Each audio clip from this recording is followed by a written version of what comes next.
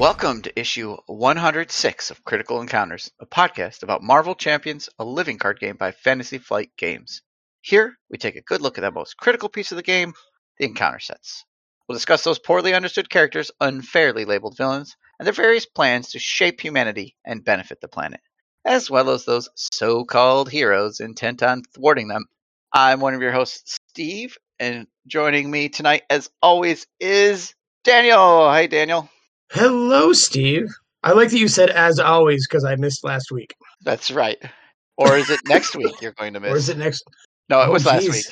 No, okay. It was a few weeks ago. Yes. What do you know about me next week? I can't tell you, but Kang has given me some secrets. Yes. Yeah. All right. And with us also is Mike. Hi, Mike. Hey, Steve. Oh, I can barely contain myself tonight. I'm so excited. Yeah, it's going to be a good one, right? We're talking all about Rhino. Why is Mike so excited, Steve? Mike is excited because we're going to talk about one of his favorite villains in our Shadow of the Past issue for Adam Warlock. Nice. Oh, yeah. Yeah. Oh, it's some guy named the Magoos.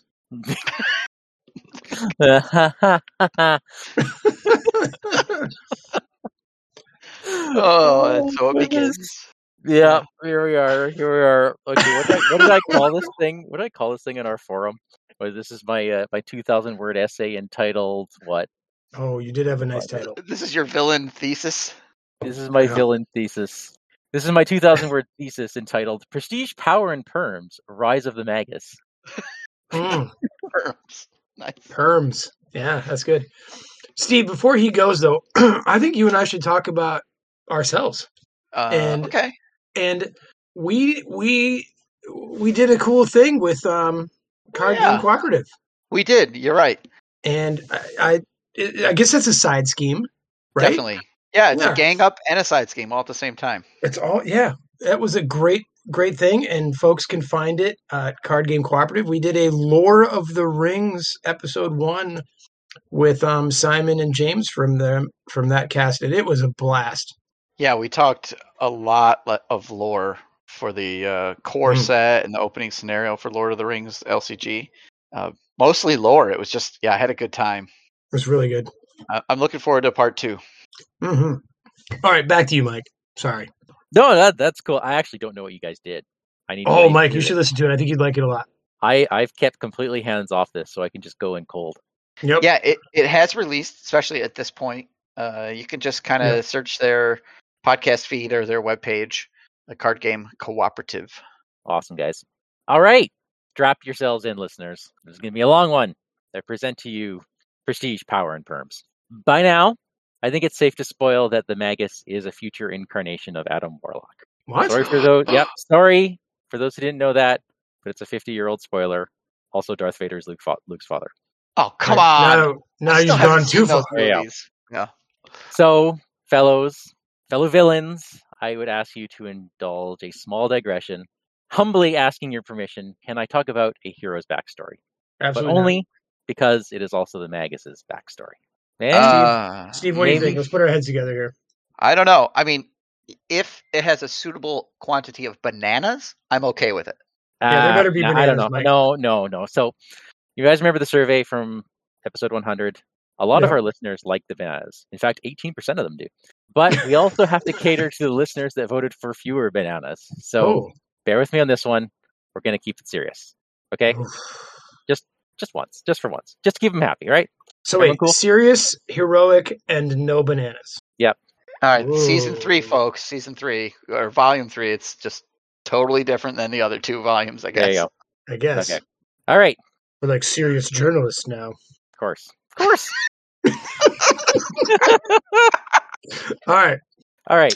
Adam Warlock was born from a cocoon. You said no bananas. It's true.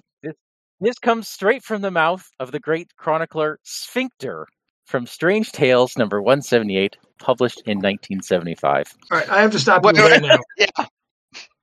I mean, you didn't get very far in your no bananas story, and you serious, talked about cocoons and sphincters. There's Is there any art of the sphincter? It's actually Sphinx XOR, but I'm pretty sure that's Cree for sphincter or something. Man, I really hope that we get the sphincter as one of those modular sets at the back of a hero pack now. So, I think Pace Pete, you've been replaced. he's not a watcher, but he seems like one of those characters that introduces some of these stories. Yeah, that's what he does. He's writing about a guy that was born from a cocoon. I am the sphincter. All right, so we're what, like 20 words in? Yeah, I didn't think that would last too long. Okay. This cocoon was created by 4 mad scientists, because all the best scientists are mad, in order to create the perfect man of the future. I don't know who these scientists were, but it doesn't matter, because Adam Warlock kills them and blows up the lab, like a real hero, right? Apparently, he can look into men's souls, and he saw that they really just wanted to use him to rule the galaxy. So since one bad turn deserves another, kaboom. Okay. Now, according to the artwork, Warlock burst from his cocoon as a full-grown male. I mean, duh. But he is still new to this world, so he's got to figure out who he is and what he stands for. And that's going to take some time. So he gets into trouble, like blowing up his birthplace. He ends up in numerous fights, even against those so-called heroes. He's like a teenager trying to find himself, but he's also got these insane mystic powers. Eventually, he's adopted by the High Evolutionary. You remember him, right? Yeah. Scarlet Rhodey introduced him in the backstory about Luminous. He's got this counter-Earth on the other side of the sun where we can't see it, and there he's creating some new life. He takes Adam in, and he sticks the soul gem in his forehead, because that's a good idea. I talked a bit about that in Gamora's backstory. The soul gem back then had this vampiric nature. It has the power to devour souls, and as time goes on, it gradually increases its hold over Adam Warlock, subtly encouraging him to unleash its power. Now, Daniel will appreciate this. Like, I really want to set the stage here. Okay. I want to do this get into the villain's head thing. So we're going to start by getting into Warlock's head. Okay. I'm going to skip a lot of history, but at this point, basically, he's playing hero. His view of himself is that he is a protector. On many occasions, he will see someone in trouble and he will vow to protect them. However, on multiple occasions, he does this only to fail. The guy has the power of a god, but he repeatedly fails in his charge. One of those times, which I believe is the 3rd time, is in the same issue as this backstory. A woman has crossed galaxies to find Adam Warlock, as she's heard of his great power, to plead for his help against an intergalactic threat known as the Universal Church of Truth. But when Adam finds her, she is being hunted down by zealots of the church. He vows to protect her and fights back against her pursuers, but quickly realizes that he's outmatched. He actually ends up fighting something that looks like the Zealot in the card art, only it's red. You guys have that. We go through it later. The Zealot on it. Imagine that thing is red. That's what he's fighting. It's huge. It's incredibly strong in this comic. And it's actually winning in this fight. So in order to take him down, Adam is forced to use the power of the soul gem, taking out the Zealot, basically capturing the soul. But one of the other pursuers manages, to get a pot shot off while he's doing this, and he kills the girl. So let's pause for a sec, because a lot just happened. First, he's failed once again. His vow lasted an entire 10 panels. Second, because he thought he was going to lose the fight, he unleashed the soul gem. And this is a recurring theme. He doesn't want to use the soul gem, but he continually does, because he continually needs its power. He relies on it. And he'll even do this after his eventual realization that the soul gem is slowly consuming his own soul. It's very utilitarian thinking. End justifies the means. You probably should have taken an ethics class somewhere along the way. But, I don't know. Would have been helpful. It would have been helpful. Instead, he was out buying tights. So, he's used the soul gem. The woman's pursuers have successfully assassinated her, and they vanish. Quoting now from the comic, our hero says, "Pity she didn't live long enough to let me know who they are. I must know more about these monsters before we meet again. So I've little choice. I must force the girl to tell me more." Adam's words, not mine. Adam's, Okay. not mine. At which point he uses the soul gem, yes, again, this is a page later, to temporarily call her soul back into her body so that he can interrogate her. That's a pretty sketchy morality. Real heroic here. Oh, yeah. Heroic. Yeah. What do you think the first thing she says is? Why have you brought me back to this cold life? Because of course she did. But he convinces her to speak, and she speaks of the Universal Church of Truth, and that its followers worship a deity known as the Magus. The teachings of the church are admirable. The universe should be a place of peace. Love thy neighbor and all that. Of course, that love only extends to members of the church, as the universe should be purged of all non-believers. Oh, and don't ask questions, because to challenge church doctrine is heresy and punishable by death. At this point, we should thank our lucky stars that this is a fictional world, and not at all. I was going to say, can you imagine living in a world where there are people like that who think like that? I know that living our natural tendency to define in-groups and out-groups. What the? Yeah. Insert crickets here, Steve. But what's this? The girl vanishes in a flash, and Adam's mind is filled with the sultry voice of his terrible yet cosmically seductive arch-nemesis, conqueror of 1,000 worlds, the Magus. The Magus taunts Adam Warlock, before revealing that he and Warlock are in fact one and the same. Warlock is doomed to become the Magus. Doomed! And with a fit of well-practiced maniacal laughter, Magus exits Warlock's mind, leaving him alone with his inner demons. Isn't this awesome? So wait, this is good. How does this work, though? Like, how is Warlock supposed to be the... Okay. I'm sure you'll get to how he becomes the Magoos. Okay. I mean, that's the point. We're not doing Adam's backstory. We're doing this guy's backstory. Right. Understood. Right. It's all kind of the thing. Okay. Let's jump now to Warlock issue number 9, published in 1975. Adam's mental state is deteriorating. He's got cosmic powers, a toxic desire to do good at all costs, a soul gem that's trying to corrupt him, and the knowledge that he will become the most dangerously attractive being in the galaxy. Magus is absolutely loving this because Adam doesn't know when or how the transition will occur, but the Magus does. So he plays with him a while, sets things in motion, makes sure that Warlock will follow down the exact path that leads him to becoming the superior version. Or in the words of the great Magus, I am the butterfly this golden caterpillar before you shall soon metamorphose into. So when the time is ripe, the Magus allows himself to be caught. Warlock has just escaped a trap set by the Universal Church of Truth, and in doing so discovers where the Magus has been hiding and confronts him. Warlock attacks, but the Magus unleashes a burst of radiation from his own soul gem that saturates Warlock's body. It doesn't hurt Warlock. Apparently it's not that kind of radiation or something. Whatever. But it does act as a beacon.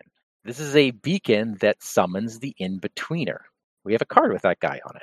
Now, Warlock tries to escape, but he can't, because In-Betweener is basically locked onto him.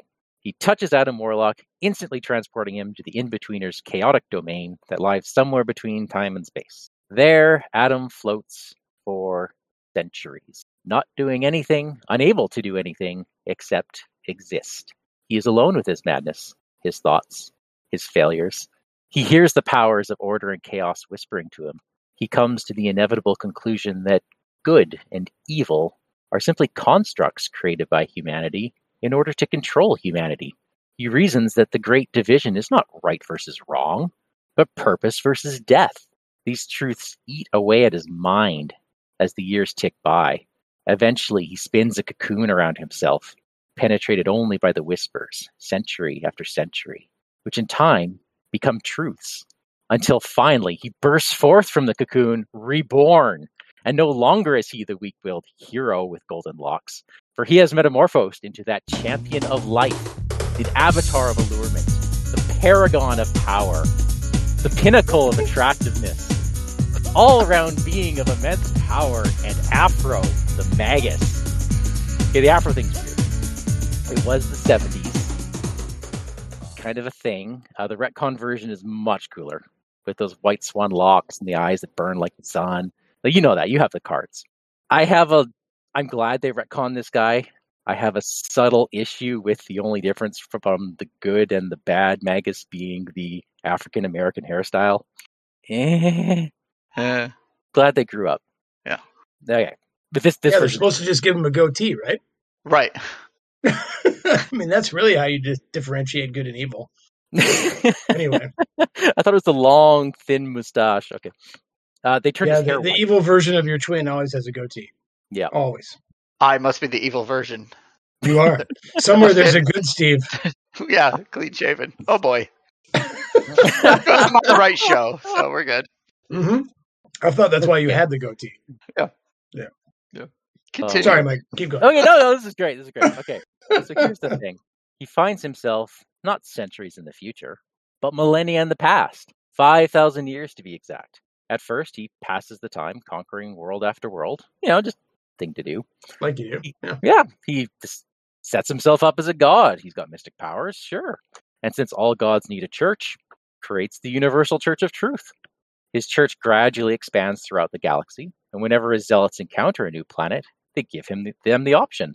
Submit to the Great Magus, or open yourself up to purification. At one point, the Magus he laughs this off. Like, my church preaches love and peace, but destroys planets that actually practice love and peace. So remember, he's beyond good and evil at this point. Like, his mantra is purpose or death.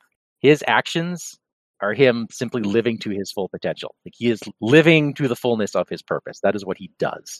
Awesome. Of course, being stuck in the past, he's got a conundrum because having full knowledge of his timeline, he knows that he's responsible for his own creation. So he needs to set up a precise series of events to ensure that actually happens. So step one, we're not doing the dwarf thing. Well, wait, his creation as it's 5,000 years in the past. So Adam Warlock has to become the Magus, and he has to ensure. So in 5,000 years, he has to make sure Adam Warlock comes out of a cocoon again? He has to make sure that Adam gets hit with the radiation to summon the In-Betweener to become the Magus. And every time I think of it, nearly drives me wild. Because now I have become the strangest case you ever saw. As husband of my grandmother, I am my own grandpa. Oh, I'm my own grandpa. I'm my own grandpa. Oh, it sounds funny, I know, but it really is so. Oh, I'm my own grandpa. Listen to this now. I'm my own grandpa. You believe that? But he has to still make sure that Adam Warlock gets born out of a cocoon first. Yeah, apparently not. Oh, okay. Yeah, I don't know. Well, silly me. Never mind. Yeah. Rules of Marvel time travel. Go back and listen to the Kang episode because it doesn't make any sense. Yeah. Okay. Yeah. Okay. Okay. So we're not doing the dwarf thing for step one. That was volume 2, guys. This is volume 3. Step one is hunt down. Now. Yeah, serious. Yeah. Hunt down an unbeliever, but instruct his zealots to corral her towards the world where he knows Adam will be. Because of course he does. He was him. For some reason, he's got a perfect memory of everywhere he's been. That's lasted throughout centuries of madness. Millennia. So, yeah, he knows where he's going to be. So that meeting and his subsequent failure to save the unbeliever, which I detailed earlier, was the seed from which this genius plan would blossom. Wow. Step 2 is make psychic contact with Adam, invoke that state of madness. Oh, you'll become me. And then just sit back and watch the madness percolate. And step 3, when the hour is nigh, let Adam discover the Magus's whereabouts, set up the confrontation, and then use the soul gem to signal the In-Betweener. With these steps complete, the Magus can ensure his own survival and then continuing on. Of course, so this is just a 5,000 year cycle he goes through? That's what he's hoping.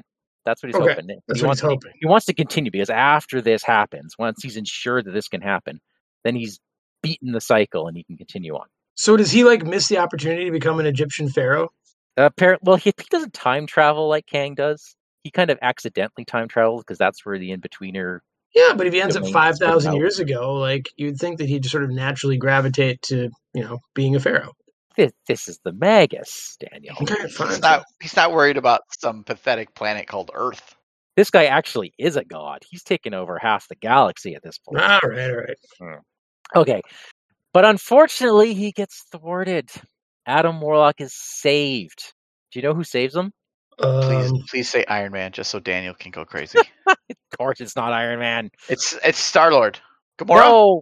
No, not even close. Not even Thanos. There you go. Okay, you really think an actual hero could do that? Thanos. Magus's nemesis is Thanos. Why? Because Thanos is courting death. He's the avatar of death. Magus is the champion of life. Life under his rule, but life nonetheless. Okay. Thanos is scared of the Magus. He knows he is no match for him. So he hits him where he's weak, and that's Adam Warlock. He essentially saves Adam from getting captured by the In-Betweener, thus erasing the Magus from existence. And that's the last we ever see of him. No. this is this is Marvel. No, there's time shenanigans. He comes back. At one point, the Universal Church of Truth uses the power of their belief engines to resurrect him from a new cocoon. No, he's a force to be reckoned with. He's not going anywhere. Exactly as it should be. Wow. There you have it, gentlemen. That was 2,000 words? Oh yeah. Wow. Give or take. That seems shorter than a Mustafa intro. Well, true. I can't compete with that dissertation. That was a Um, very interesting backstory, though. I loved it. I like it. Yeah. It's a little freaky deaky though. Quite. Like it's a mind warper. Yeah, I like the Back to the Future aspect of it, right? Like, Yeah. he has to do this so he can do this. Like, when did it really start? All that kind of stuff. It's cool. Yeah. And you've heard my stories before. Like I rag on these old comics a lot. This series was really, really good. They really get into how broken Adam Warlock feels.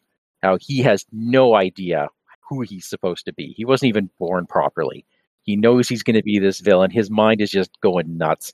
He's constantly using this soul gem. He doesn't want to, but he wants to at the same time. He just doesn't know what he's doing. And it's superbly done. Superb for 1970s. Yeah, That's Yeah. awesome. sounded good. Okay. So the Ha! question You're is, awestruck. Ha ha! Did it. Totally awestruck. No other way to put yeah, I think it's perfect too that the Magus is Adam Warlock's nemesis in this game. I don't know how they could have done anything else it. They really couldn't. I guess they could have done Thanos, but it just wouldn't be appropriate because in the Thanos box. yeah, the Thanos box for one, but it's kind of like the Venom thing, where the Venom nemesis is his own symbiote. I feel like that's just a better nemesis. Yeah. Well, I can't wait to talk about these cards. But yeah, thank you for the story, Mike. Yeah, I think the bar has been set pretty high, Daniel. You guys knew I wouldn't skimp on that one. I was surprised how little you talked about his hair. Well, the swan locks. I mentioned the swan locks. Long, beautiful hair, shining, gleaming, steaming, flashing, waxing. Give me down to there, hair, shoulder length longer. Here, baby, there, mama, everywhere, daddy, hair. Blow it, show it, long as God can do it. I mean, you've been talking about his hair for the last couple of weeks, but Yeah, well, I So- had to come at you sideways. yeah. You guys should look up an image of him from the 70s. He looks like a WWF wrestler. The crazy white afro. He's got a lightning bolt on his outfit and these weird, I don't know, cape things. He's Yeah. like the Skeletor belt from He-Man. Yeah. Yep. Yeah, it's Yep. really bad. It's bad. I'll Wow. share it. Okay. Why don't we look at some Well- of these cards? I'm excited Yeah, to it's talk good. about him because, geez, the backstory makes sense. All right. So we are going to look at Adam Warlock's nemesis. You can find this in the Mad Titan Shadows box. 6 total cards, which includes the obligation. 5 by title. Daniel, why don't you start us off with the obligation? I will. It is Regeneration Cycle. Give to the Adam Warlock player. You may flip to Alter Ego. Choose. Exhaust your Alter Ego. Remove this obligation from the game. Or discard the top 5 cards of your deck. Place 1 threat on the main scheme for each different aspect discarded this way. Discard this obligation. 2 boost icons. Yeah, Kind of back to run of the mill. it is. In solo, this can hurt. I don't think it's quite that bad in multiplayer because Adam does like to run his deck out. He gets benefits for doing so. Yeah, it does play into speeding through his deck. If you can handle that threat, the second option, might only put 3 on, because you do have every aspect in there. But you could hit basic cards or Adam Warlock cards, so you're not putting a full threat on if you chose that second Right. option. Yeah. But if But this it's comes anywhere out at the wrong time, like, you can't make that choice. Yeah, you have Right? to Like flip. if you were like 4 away from flipping the scheme, Yeah. like Right. you're not So- going to want to do that. So There's a 0 to 4 swing on this, right? So at what point is it a problem? 4 threat? You're probably not revealing 4 cards that are different. You might, but what about 3? What about 2? Well, I think the only reason I like this one is that it's going to be so different every time it gets drawn. Yeah. Like the situation's going to be so fluid. Yeah. I mean, usually, like, I think, oh, you just exhaust your alter ego, get done with it. But yeah, you could be sitting where it's like, well, we've got 15 more threat before the scheme flips, so I'll just take number 2. So, but it also could be one of those situations where it helps you because you flip over and his alter ego lets you clear status cards. So if you happen to be stunned or confused, you're like, oh, I can clear my status card, flip back. So Yeah. get all okay. Yeah, no, that's all right. It's not a It seems backbreaker. Yeah, but it's on theme. I like it. But now, Mike, the man of the hour. Man of the I was going to say that. Oh, I love how we're in sync, Steve. Maybe Are you maybe one of us. Yeah, maybe I'm Adam I think Warlock. Steve. You're the Magus? Steve is the future Mike. Yes, Probably. You He's have a little more evil. you have this hair to look forward to. Yeah, the Magus's future is just him being old and his hair falling out. Now I feel bad. Wow, that was kind of hurtful. Well, I'm already turning into a more evil version. This is Yeah, fantastic. okay, good. Yeah, all right. Next week he's gonna have a goatee, Steve. Just count on it. All right, 2 scheme, 2 attack. The Magus is an elite mystic with 5 hit points. He has quick strike. He has toughness. Forced response. After the Magus activates against you, discard the top 5 cards of your deck. 2 boost icons. So there he is. 5 cards off the top of your deck. Which is gonna happen. It's gonna happen. Yeah, he has quick strike, so he comes out and he does his thing. So his thing triggers, which is what we always want to see. And his thing triggering probably messes with Adam Warlock some because a lot of the decks seem to, dig through his deck. Then again, he has that card that lets you go back into your discard pile. Yeah, I mean, it's a good thing until this forces your deck to recycle. And we'll see why in a moment. Yeah. Like, Adam really wants a large discard pile. He does not want that back in his deck. So, is this the strongest nemesis? I don't think so. Like, what do you mean by strongest? What do you mean by strong? It seems like he is the best nemesis we've got from a villain point of view. Quick strike, toughness, 2 and 2, 5 health. Like, he's legit. Yeah, I think he's legit. No, I don't know if he's You're the surprised? best.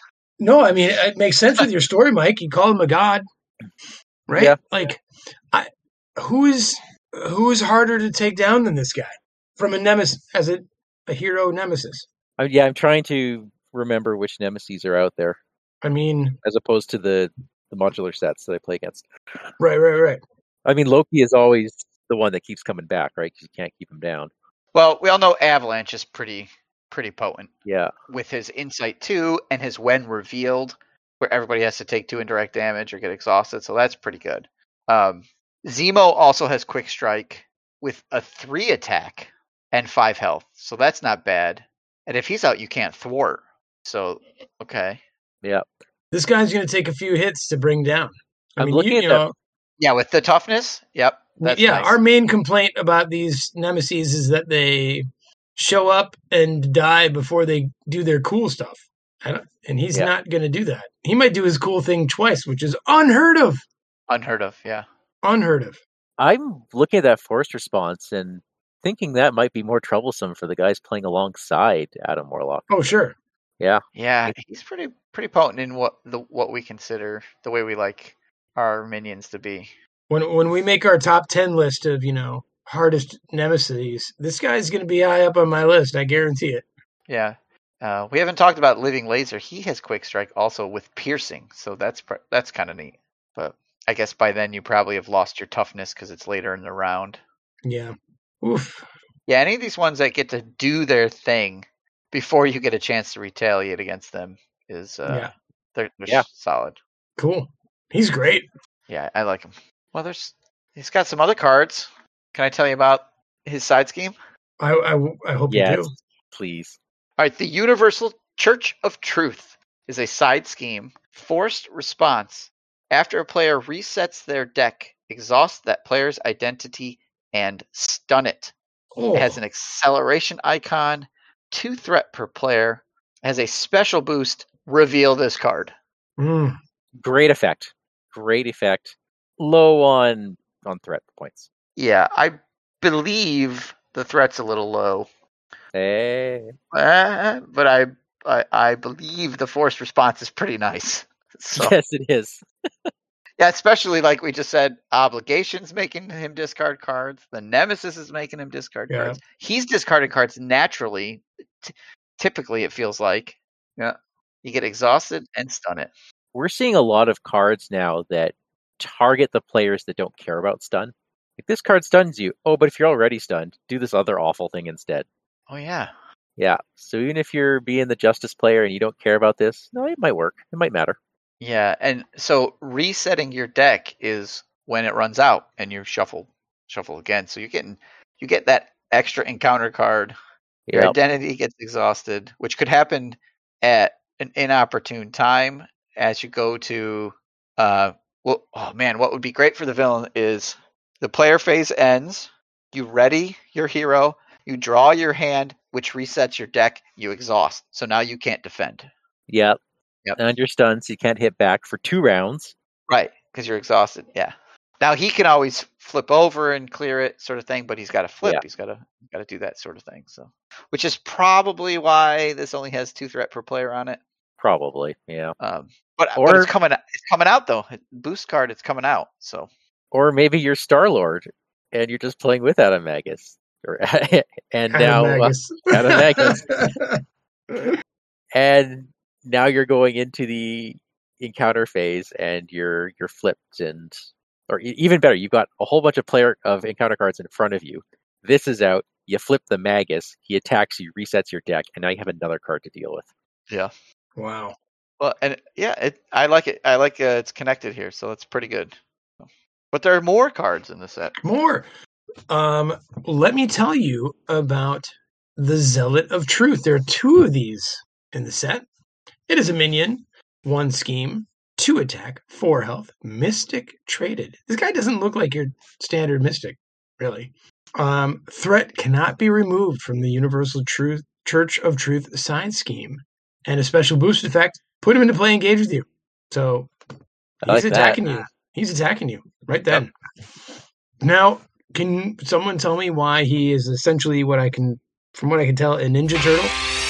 Teenage Mutant Ninja Turtles. Teenage Mutant Ninja Turtles. Teenage Mutant Ninja Turtles. Heroes in a half shell. Yes. Okay. Thank you. Thank you for saying that. I was Okay. going to say it too. Which one? Where's the red? Is that Raphael? I think it's Raphael, right? Yeah. Yeah. Okay. So I didn't know that he was a member of that church. Well, he was the Language. Fair. Okay. All right. No, is this art from the comic? I mean, I see a person's name on there. I didn't run across this. Like I said, the one that I saw in the comic was big and red. It looked as beefy and I mean, this guy's wearing red shorts. yeah. Yeah. I don't. Yeah, it's. Yeah, the Ninja Turtle thing. Like, I mean, someone in the art shop had to see that, right? That- yeah, Hey, this is a Ninja Turtle. I'm not complaining. it doesn't No, have a it's shell, but yeah. But like, yeah, like the eye masks. Well, remember that the Guardians had a lot of different runs, some more serious than others. One was very cartoonish. I haven't read them all. It could very easily have been inspiration for one of those runs. All right. But Okay. the guy himself is great. Yeah, I And another reason probably that the threat is kind of low on the side scheme. yeah, in practice he hasn't come out with me. But that was solo. Okay. When you're revealing fewer cards from the deck per Mhm. round. Sure. That would be really funny 4-player. Now I want to do that. Yeah, I think about how this works with the next card that, Mike, you're going to Oh, read. yes. The Cosmic Inquisition. Well, it works Yeah. with the previous card too, though, because with that low threat, got to kill the zealot first, right? Yeah. No, it's great. Yeah. Like these 3 cards, the way they work in tandem together is fantastic. All right, go ahead, Mike. I interrupted. So, in Marvel, everything's better when it's cosmic. Oh, yeah. This is a Cosmic Inquisition.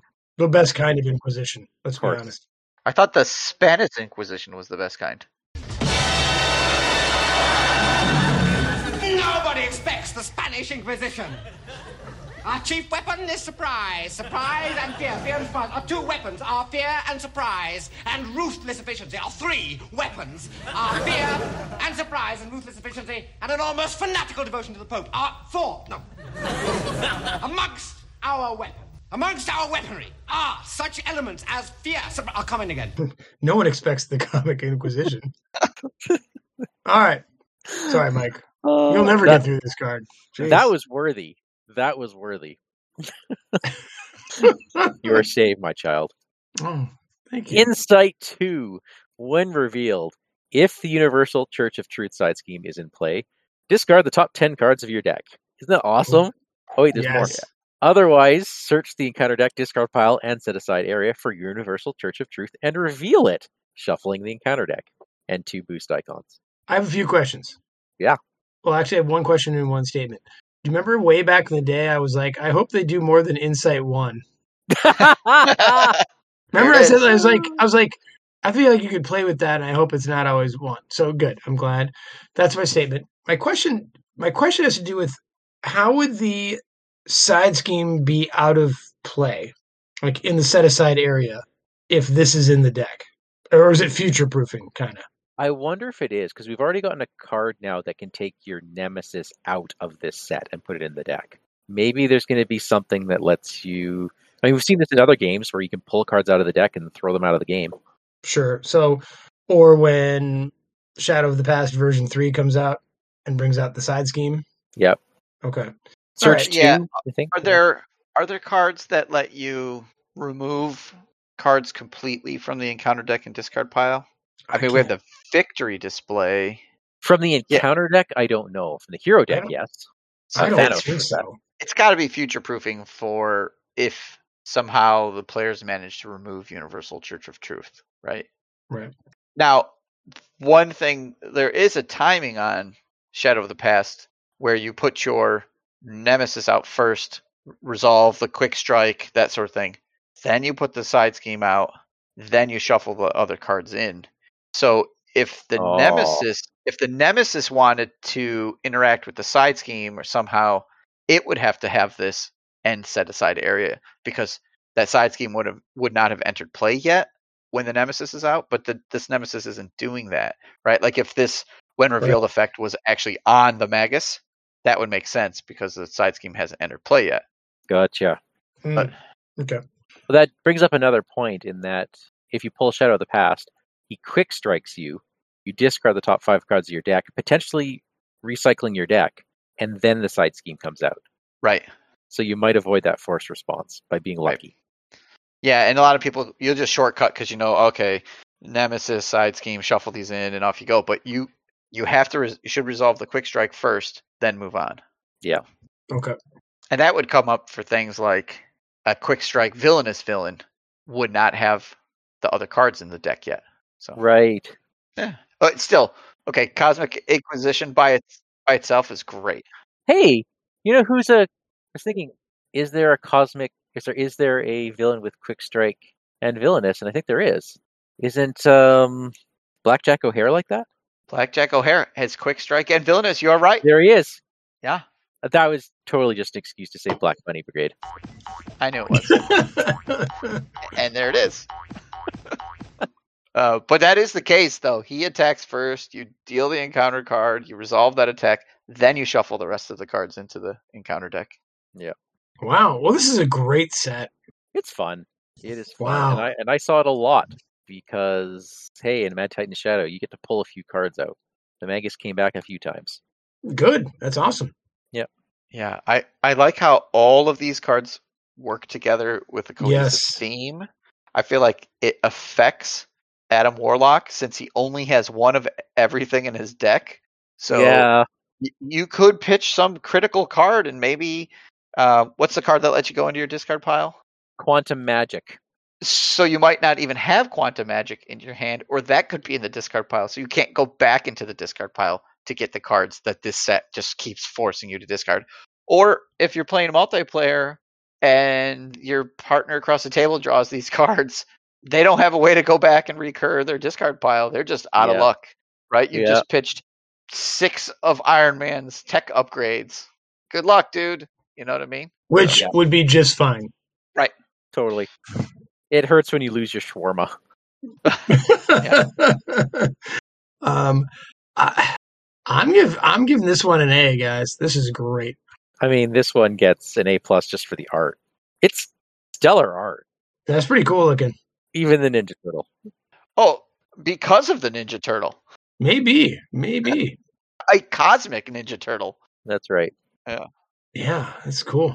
Yeah, I wonder the art on Cosmic Inquisition, if any of those races or types of characters we'll see again, or if they're specific to something.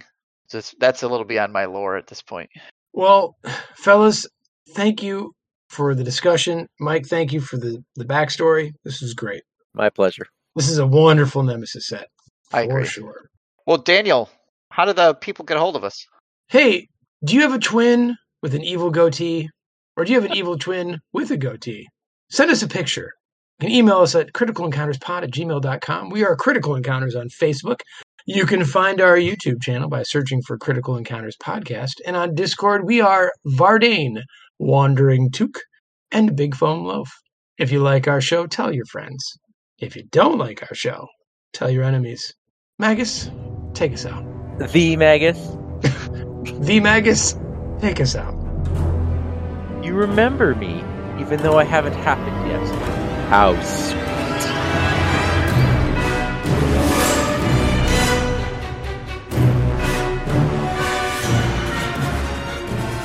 The Magoos, take us out. Take us out.